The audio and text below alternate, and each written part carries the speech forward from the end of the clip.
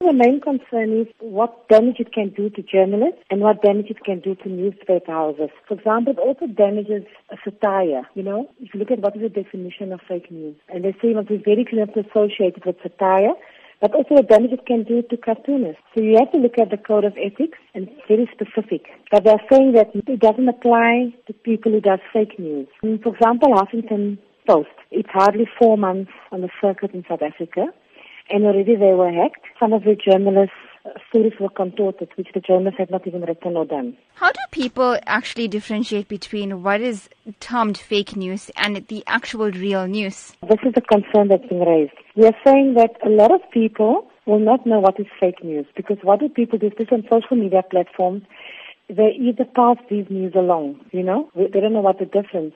But now the responsibility is becoming bigger and more difficult for journalists. Journalists have to make sure that they check their sources at all times. But at the same time, too, journalists have to ensure that media houses respond as fast as possible. For example, if Twitter gets hacked, or if their web page gets hacked, or if their email addresses get hacked, they need to respond so quick to minimize the damage, because it can contribute to them losing readership or viewership.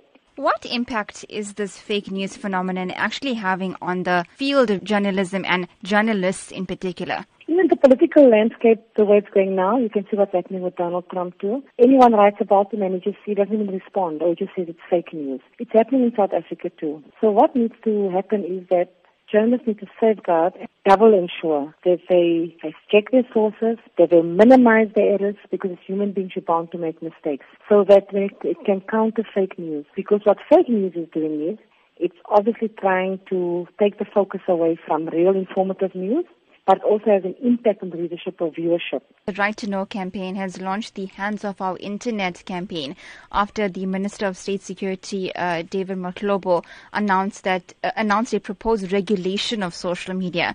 What impact do you think this regulation will possibly have on the dissemination of fake news? I fully support them. I don't think that our minister should be allowed to regulate the media. I'll give you a simple example. Remember when SABC took the decision not to show the violence that was taking place? I think it's important for citizens to see what is happening, but they need to decide for themselves.